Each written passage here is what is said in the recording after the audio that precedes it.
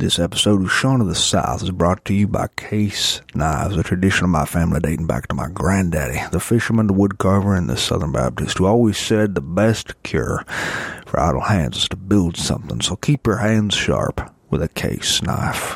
Hey, you're listening to Shaun of the South live, and that music you hear behind me are the world-class Pickers FY5.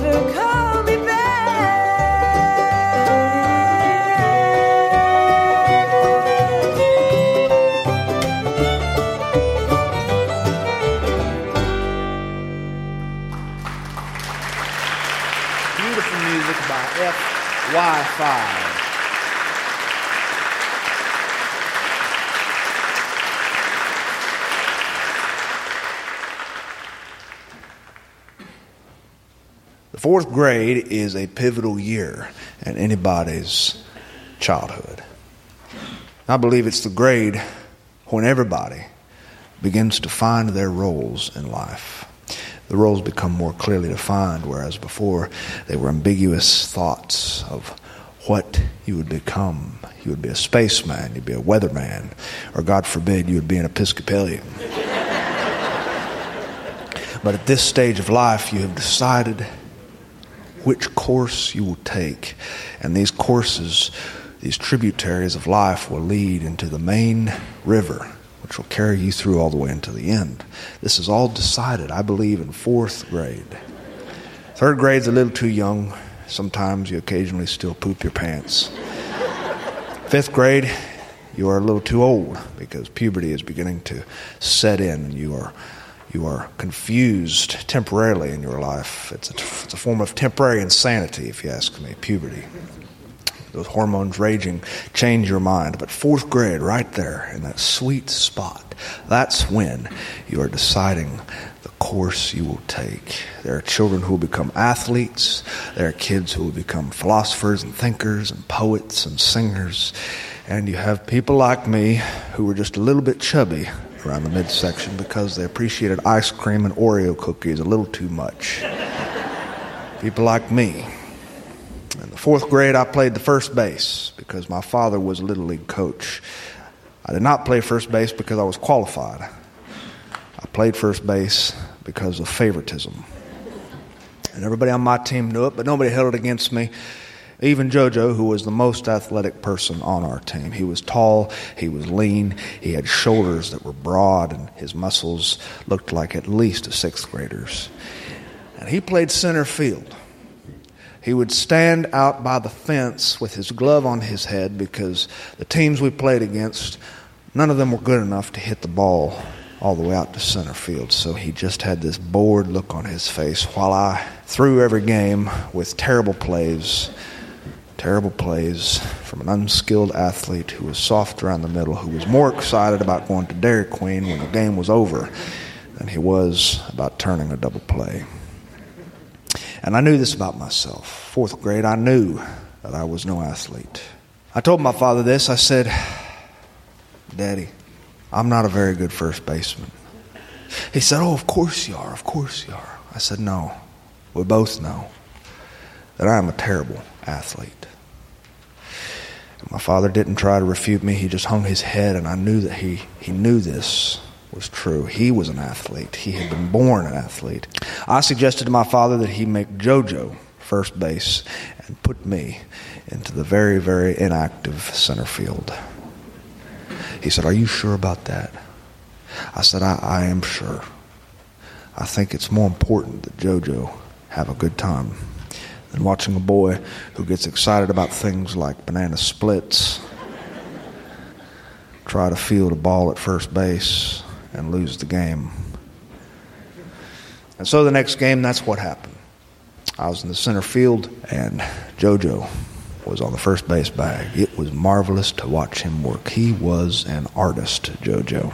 His father was a janitor at the hospital, and his father had showed up to that game especially, and he still had his uniform on with a big ring of keys on his belt and a blue work shirt with his name embroidered on the chest. He sat on the bleachers and he watched his son field every play, and he clapped for him saying, yeah, JoJo, yeah.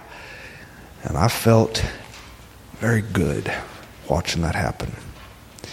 And I stood in that center field and I daydreamed about hot fudge that would be poured all over my Dairy Queen ice cream cone. Those are the things I thought about. And while I was caught up in that kind of thought, there was a ball hit to me. The ball was hit by a big old boy named Jerry Lee. Jerry Lee was a boy who was in the fourth grade officially, who had been held back 1 year. He was enormous. He had stubble on his face, and I believe the rumor was he had armpit hair. And if you would have looked underneath his collar, you might have seen a thick patch of gorilla hair growing up his back and out through his collar. He had eyes that were sharp and piercing. He could look at you.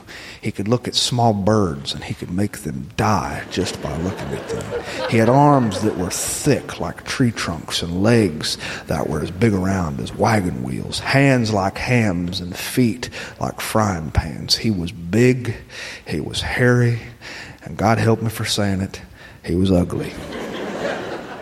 Fourth grade, the time of year when you choose what you'll be in life, Jerry Lee, no doubt, was a bully. He was a bully. And he had just hit a ball high into the air. It was sailing back toward the fence. I looked up in the sky and about made a brick in my pants. This was it. The one play of the game, the one ball that was in my area. I ran toward the fence. I held my glove up as high as I could toward the sunlight, and I watched that white ball sail through the blue sky downward in an arc, and I knew that I had it. I would catch this ball. I ran so hard, I was face first into the chain link fence, and I hit the fence, and it hurt, and I fell down, and I heard people cheer, and they cheered, and I saw in the bleachers people were standing, and I looked in my own glove, and there was the ball tightly clasped in my own leather mitt. I had helped us win that game. Don't ever let anybody tell you that nothing good comes from boys who like ice cream and banana splits more than they do playing the first base. After the game, the players on my team had dogpiled me. And a dogpile is when every player of the team who has a bad case of body odor jumps on top of the player of the team who deserves the credit for winning the game. And they rub their stink all over this poor unfortunate little boy. And they slap him on the shoulder and they shout celebratory phrases. And I never felt so good. It was the first important play I'd ever made, and I never even saw it coming. After the dog pile, I stood up and brushed the dust off my cheap uniform, and I saw Jerry Lee, who was straddling his bicycle. His bicycle had a baseball bat bungee corded around the center bar, and he had his feet on both sides of the wheel, standing wide-legged, his hands resting on the handlebars. And he looked at me, and he gave me that look that could kill small feral creatures. And he said, "I'm going to kill you." And that was all he said. And my blood ran cold. He jumped onto his pedals, and he biked away, standing on those pedals, until I didn't see him. And my buddy Greg came to find me. He said, "What was that all about?" I said, "Greg, Jerry Lee just said he's going to kill me." And Greg said,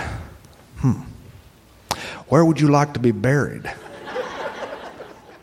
Jerry Lee was a boy they called the Hammer.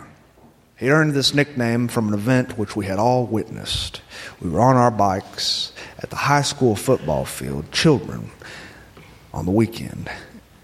Jerry Lee came rolling up with a toolbox on the back of his bike, his daddy's toolbox. He dug through that toolbox and found a hammer.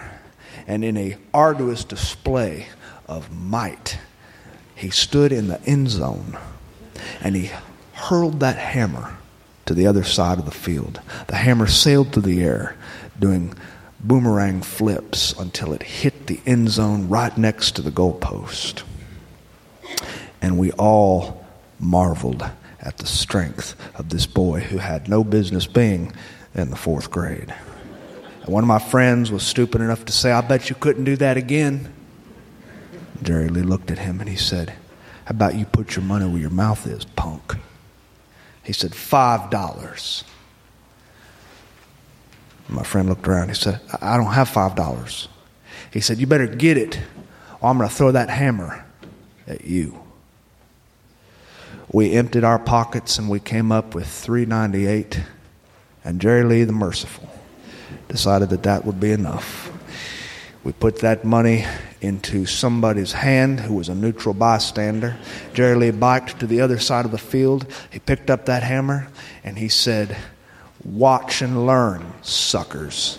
He cocked his arm back as far as he could and he tossed that hammer so hard that we swore we could hear his shoulder pop. The hammer sailed through the air, end over end, painting the blue sky with nothing but a brown streak, and it surpassed the goalpost and the end zone, and it hit a car in the parking lot. He was a strong boy, and that particular day he was $3.98 richer. He was not a baseball player. He was not much of anything but a troublemaker. He was always in trouble with the teachers. He was always in a form of after-school detention. He was always getting his name called out by those in charge. Jerry Lee was not the kind of kid to be fooled with. I had known a friend of mine who had gotten paint on Jerry Lee's shirt during art class, red paint. They were learning how to watercolor paint, and my friend had gotten the paint a little too viscous, and he was a little too ambitious while he was mixing the paint in the water dish, and a splash of red flung up onto Jerry Lee's collar. And Jerry Lee looked at my friend and he said, "You're going to die today." And it was out on the playground behind the jungle gym that I watched Jerry Lee bury his fists into the ribs of my friend. It was serious. I was going to die for catching that fly ball to center field. The next day we were on the playground. We're on the playground. My friend Greg and I were playing tetherball. Greg and I tossed that ball around the pole, and I saw Greg whisper. He said, "Here he comes." We were playing back and forth. Our hearts weren't in the game. And Jerry Lee came walking up. He came walking up without even a hint of warning. And he looked at me, and he said, "Don't think you can hide from me. I hadn't forgot what you did, and I'm still going to kill you." My buddy Greg was known for having a little bit of a hot temper. And he had the tetherball in his hand when Jerry Lee had said that to me. And I saw Greg take that ball onto his shoulder and rear back and hurl it as hard as he could at Jerry Lee.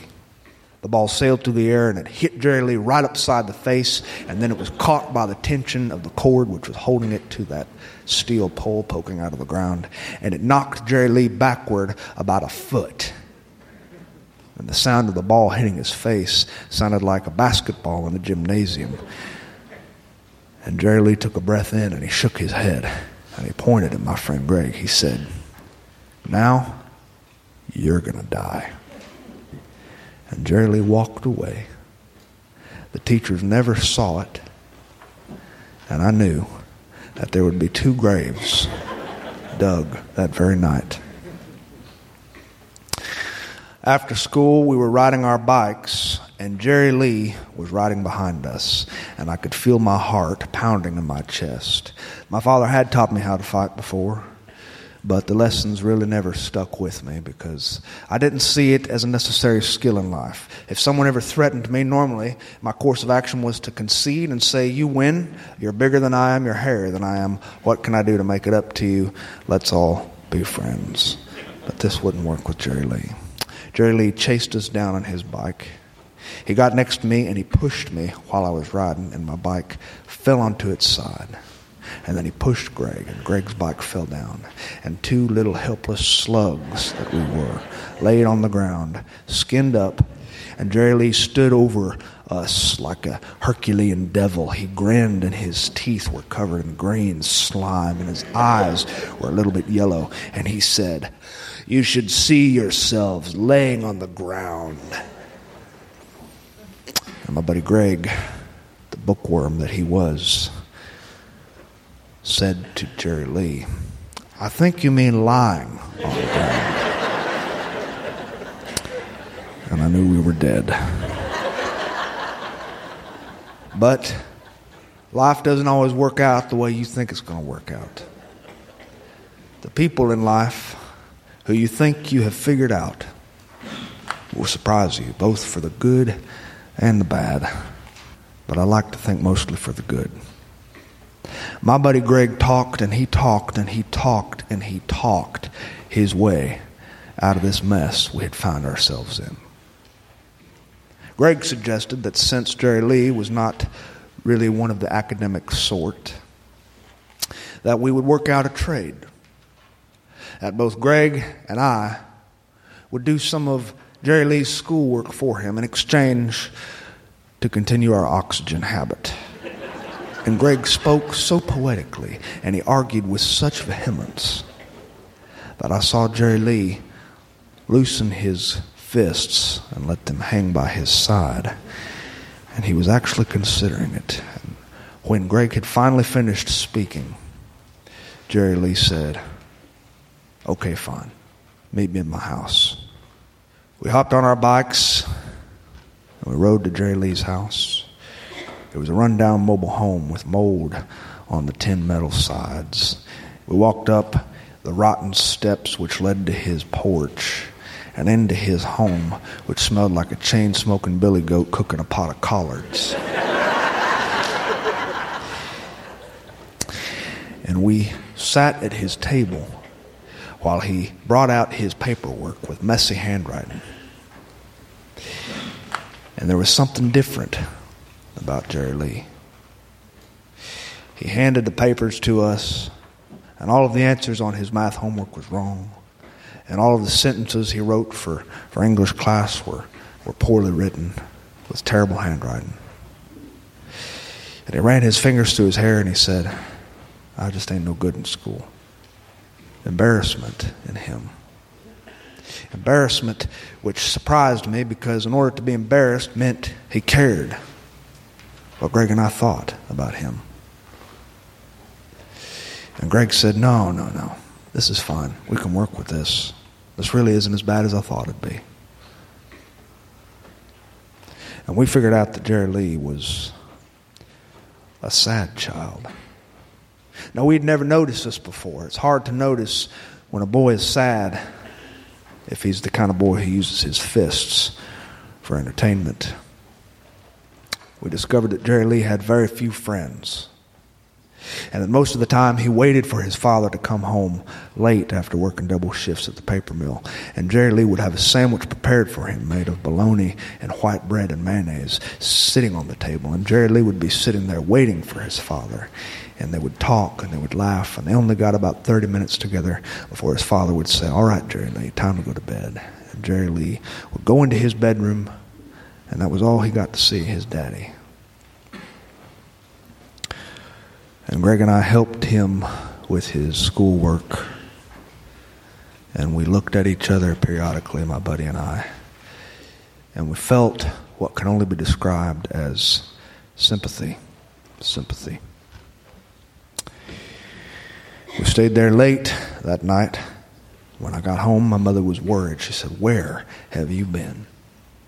And I explained to her the entire situation. My mother has always had an open ear. She said, his mama died when he was just a little boy. His mama died and his daddy had to raise those two boys on his own. He's had a hard life, Jerry Lee has. I went to bed that night and I thought about Jerry Lee. I didn't feel very afraid of him anymore. The next week at school, after we had done plenty of Jerry Lee's homework, I will never forget hearing the teacher hand papers back to the class and remark out loud for the entire class to hear, why, Jerry Lee, she said, I cannot believe how well you're doing in school. And Jerry Lee looked at me, and he looked at Greg, and his face was hard. He had a persona to maintain. This was the fourth grade. Fourth graders can't go around letting everybody know that they're softies on the inside, but we knew.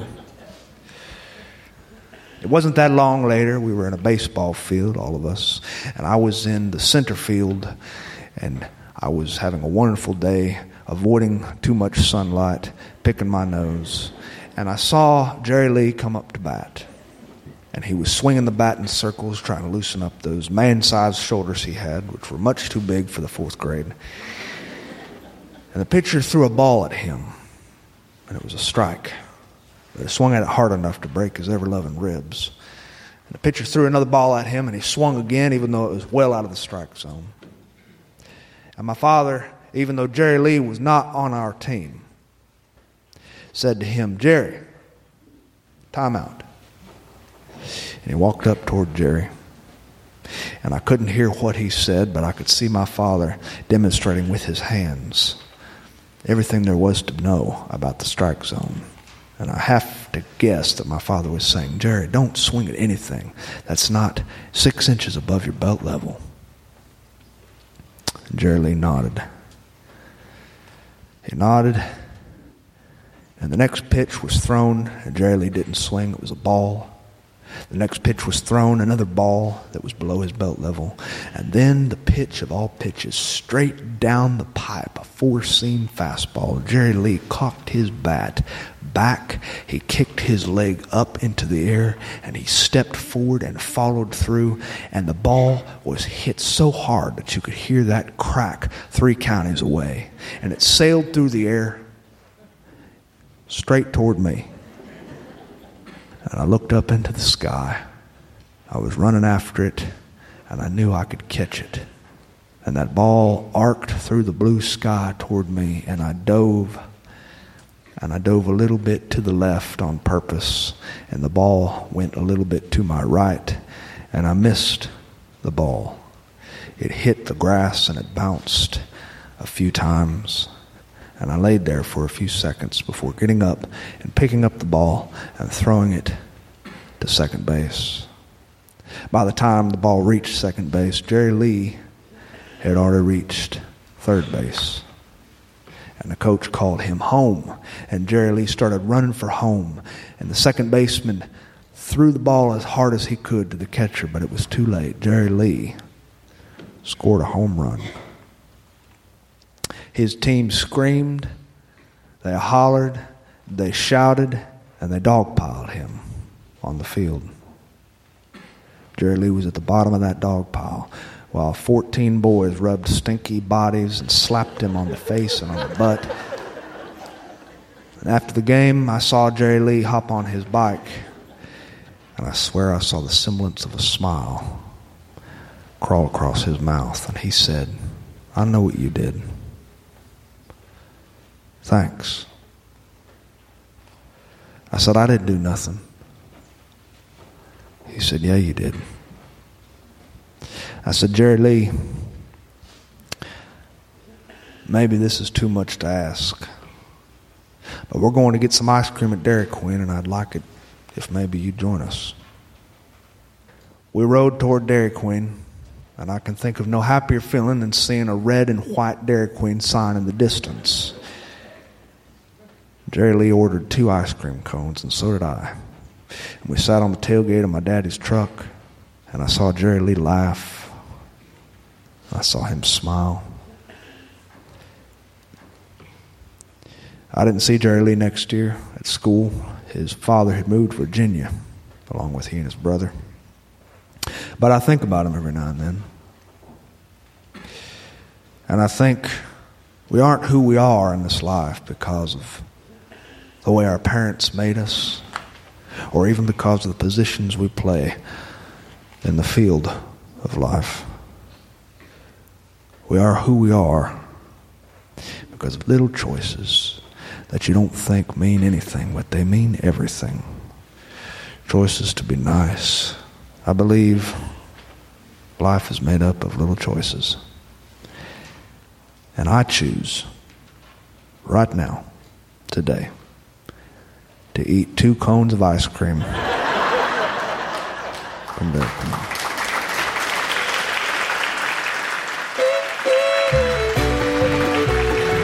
Thanks for listening to Sean of the South. I've been your host, Sean Dietrich, and it has been a real pleasure.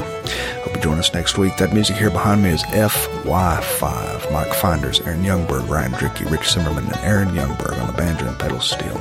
This band doesn't play around. They're selected as the official showcase artist for the 2017 International Bluegrass Music Association Conference. Check out their album, The Way These Things Go. You can get it on fy5band.com or CD Baby, iTunes, Apple Music, Spotify, and any other major outlet you can think of online. To find out anything more about what I do, you can visit SeanOfTheSouth.com. And while you're there, I hope you drop me a line because I love to hear from my friends. And speaking of friends, remember, there's no limit to what you can accomplish when you're supposed to be doing something else. Adios.